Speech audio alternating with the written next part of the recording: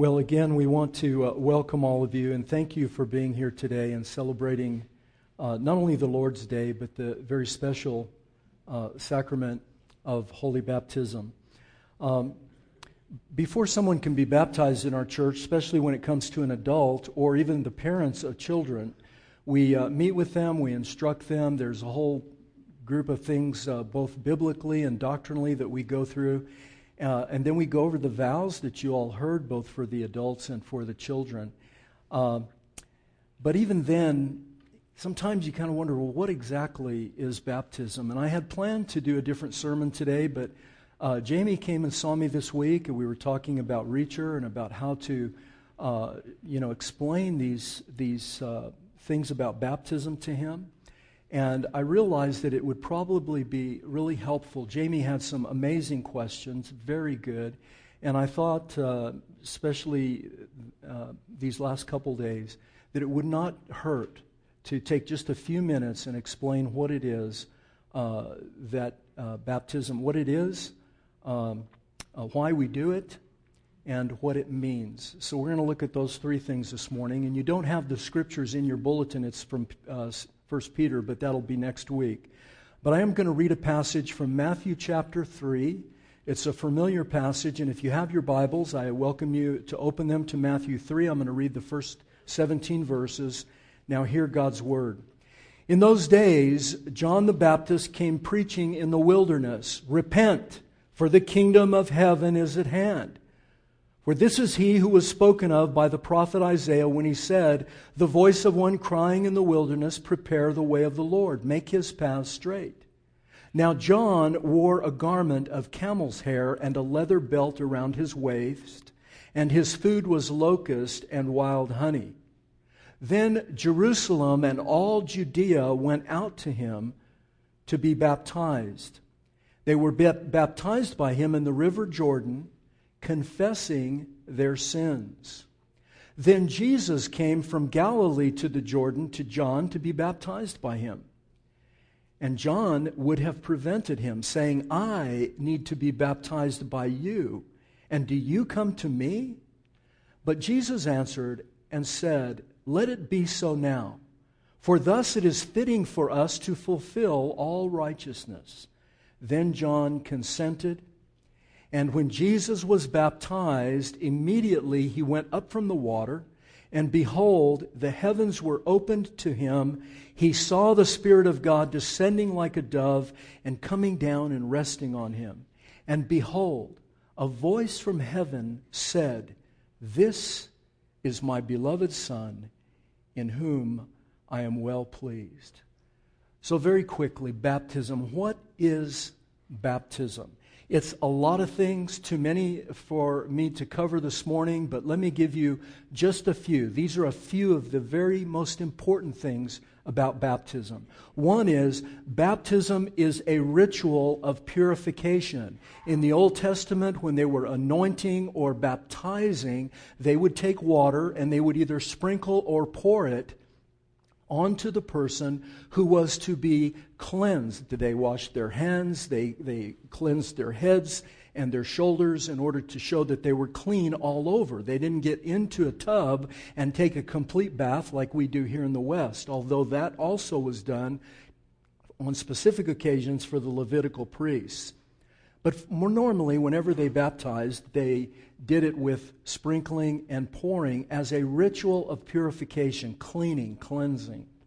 It was also a symbol of renewal, a symbol of the renewing power of the Holy Spirit pouring down. Remember, they lived in a desert like us. And so rain and moisture was precious and very welcome. It wasn't like they lived in South Florida or somewhere where you kind of hope it'll not rain today. But there they looked for the rain. And when the rain came down, just like here in El Paso, when it comes down, there's a sweetness to the smell of the atmosphere. There's nothing like it. That beautiful smell of the desert when the rain has come. It's a symbol of renewing and pouring out of the Holy Spirit. As you read here in this passage, the Holy Spirit came down upon Jesus like a dove. It's also a sacrament or a ritual, a rite, if you will, of inclusion. In other words, the sacrament of baptism replaces in the New Testament what the sacrament of circumcision was in the Old Testament. At 8 days old, the Jewish and Hebrew families would bring their babies to the priest, and the priest would circumcise the baby boy at 8 days old. And he was included. And in a patriarchal society, the sons were made covenant members, and then all who belonged to them, their wives, their servants, their children, males, females, everyone in that family unit, household, belonged to God. So it's a ritual of purification, of renewal, of pouring out of the Holy Spirit, and inclusion in God's covenant promises that He makes to His people, their families, and that's why we read the passage from Acts chapter 2. Let me give you a few scriptures very quickly. When Paul was converted, he went into Damascus, and Ananias, a Christian believer there, was told by God in a vision, go baptize Paul. Go tell him what's happened to him, this conversion that Paul had. Ananias explains it to him, and then he says, now Paul, rise and be baptized and wash away your sins, calling on the name of Jesus. So there it is. Purification, inclusion, renewal of the Holy Spirit, washing away our sins. In Romans chapter 6, the apostle went on to write this. All who have been baptized into Christ, listen, were baptized into His death, buried with Him by baptism into death, in order that just as Christ was raised from the dead, we too might walk in newness of life. So there you have again a ritual, if you will, of inclusion in the death of Christ. So when a person, whether it's an adult or an infant like the twins this morning, what we're saying symbolically is these are identified with Jesus in His death and resurrection. Identity, pouring out of the Holy Spirit, renewal. Paul wrote in Galatians chapter 3, in Christ you are all sons of God through faith. As many as were baptized into Christ, inclusion, have put on Christ. In other words, we're clothed. All that Jesus is comes on us through the outpouring of the Holy Spirit, the symbolic outpouring of the Spirit, and we take on the cloak of His righteousness, not our own merit. In fact, we talk about it every week in church. We can't be good enough to get God's favor. We must depend on Christ and what He does for us. And then in 1 Corinthians, Paul said this, in one Spirit we are all baptized into one body. There's the inclusion again. Both Jews and Greeks. It doesn't matter now your nationality or your background or your ethnicity. All, once they come to baptism, we're all equal. Doesn't matter what color you are, doesn't matter how much money you have, and it certainly doesn't matter how much sin has been committed in your life, because baptism means I'm going to wash away those sins. So that's what it means. Why do we do it? Well, Christ commanded it, and He commanded it not only for adults, but for our children. An explicit command. Repent and be baptized, every one of you, in the name of Jesus Christ. This is the Apostle Peter speaking on the day of Pentecost to a mixed crowd of Gentiles and Jews and people of all backgrounds, races, everybody. And this is what he said, repent, be baptized, every one of you, in the name of Jesus Christ for the forgiveness of your sins. You see, washing away of those sins. You will receive the gift of Holy Spirit. The Holy Spirit will be poured out on you. Water is a symbol of Holy Spirit. You will receive the gift of the Holy Spirit. Then he says this, for the promise of the Holy Spirit, the promise of repentance, the promise of forgiveness, the promise of inclusion in God's people, no matter who you are or what the background of your life may be, He's saying to everyone, come one and come all. The promise is for you and for your children. The promise extends. That's why we have believing parents come and bring their children to the waters of baptism, because the promise is not only to their parents, it's for them as well. And Jesus commanded in Matthew 28, go into all the world, Preach the gospel to all nations, all ethnic people, every ethnicity on the face of the earth. Go preach the gospel to them. Baptize them and teach them my teachings. So what does it mean? Baptism, let me put it this way. When Jesus came to John the Baptist to be baptized, all these people were coming. You have to imagine, hundreds, thousands of people were coming to John to be baptized for one purpose only: to renew their covenant that they had broken, to be re-included, if you will, back into the people of God, and to wash away their sins. They were coming to the waters of baptism saying, you know, we've broken your law, we've broken your covenants, we didn't do what you wanted us to do. We need renewal of your Holy Spirit. We need to be cleansed again. These were the people of God. These were church people. We need to be cleansed because we have sin.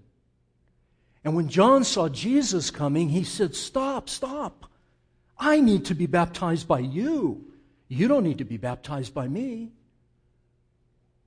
Jesus was sinless. He had never committed a sin. Why would he need to come and be baptized? And listen, Jesus says something very interesting. I think we kind of, because we read the story so much or have heard it so often, kind of goes over our head. He says, permit it now. Let it be so. For thus it is fitting for us to fulfill all righteousness. In other words, let me, John, let me, Jesus, do what is right. Let me do what is right. And then Jesus stepped down into the River Jordan. We don't know how he was baptized, if he was dunked under the water, or if John had a bowl and scooped it up. I mean, church tradition doesn't tell us, but we do know that they did it all different ways. He probably scooped the water up either in his hand or in a bowl and poured it over Jesus. That's what they typically did. And the minute, listen, what does it mean? What does baptism mean? It doesn't mean that you're saying something to God. It's God saying something to you. Me for you. I'll step into the water for you. What cleanses you will make me filthy. What washes away your sins will put your sins on me. Your inclusion into the covenant people of God will mean that I will be carried out, whipped and beaten outside the city to a garden dump, to a garbage dump, and be nailed to a cross and there die for you. I won't be included. I'll be thrown out with the trash. And the anointing and the comforting and the cleansing and the refreshing of the Holy Spirit? No. The minute Jesus stepped into the waters of baptism, he looked forward to the cross. It was a straight line from there to the cross, and he knew that he would be parched, thirsty, stripped, broken, everything taken away from him, and in the end, forsaken. So that when we come to the waters of baptism, as I told Jamie, when we come to the baptism waters, it isn't us saying to God, oh, I'll be a good person from now on. I'll be great for you. When we come to the waters of baptism, it is God saying to us, I will go into the flood. I will be drowned for you. I will be made filthy for you. I will die on the cross for you. Me for you. Only religion in the whole world that says me for you. Every other religion, doesn't matter what it is, always says to people, you do for me, maybe I'll accept you. And you got to do a lot and you got to make it good. Only Christianity does Jesus come down and step into that water meant for sinners to identify with us and say to the world, not only then but now, and to all of you here today, me for you. Me for you. 700 years before this, Isaiah said he was despised. Speaking of Christ, the suffering servant. He was despised and rejected by men, a man of sorrows and acquainted with grief. As one from whom men hide their faces, he was despised, and we esteemed him not. Surely he has borne our griefs and carried away our sorrows. Yet we esteemed him stricken, smitten by God, and afflicted. But he was pierced for our transgressions. He was crushed for our iniquities. Upon him the punishment that brought us peace was laid, and by his wounds we are healed. All we like sheep have gone astray, each one of us to our own way, and he has laid the iniquities of us all on him. That's why we baptize, and that's what it means. And that's why I beg you today, if you've not been baptized, you need to come and see me, and let's get you baptized. If you were baptized and you feel like you've fallen away from the faith, come and see me, and I will tell you that the baptism that was done in your life, whenever that was, God has never left you and never forsaken you and never will.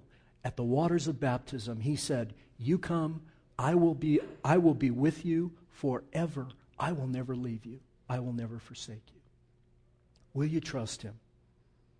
Will you trust him? I hope you will. Let's pray. Our God and Father, none of us is worthy to stand before you. We all have our lives covered with sin, inside and out. And yet, like so many of us, like me, you found me in the gutter, Father. You lifted me out. You cleansed me with clean water. Jesus stepped into that water for me. And he will for anyone who calls upon his name. And I pray, Father, that today you will renew by the power of your Holy Spirit our lives. Help us. Save us. Have mercy on us, O God, according to your grace. Amen.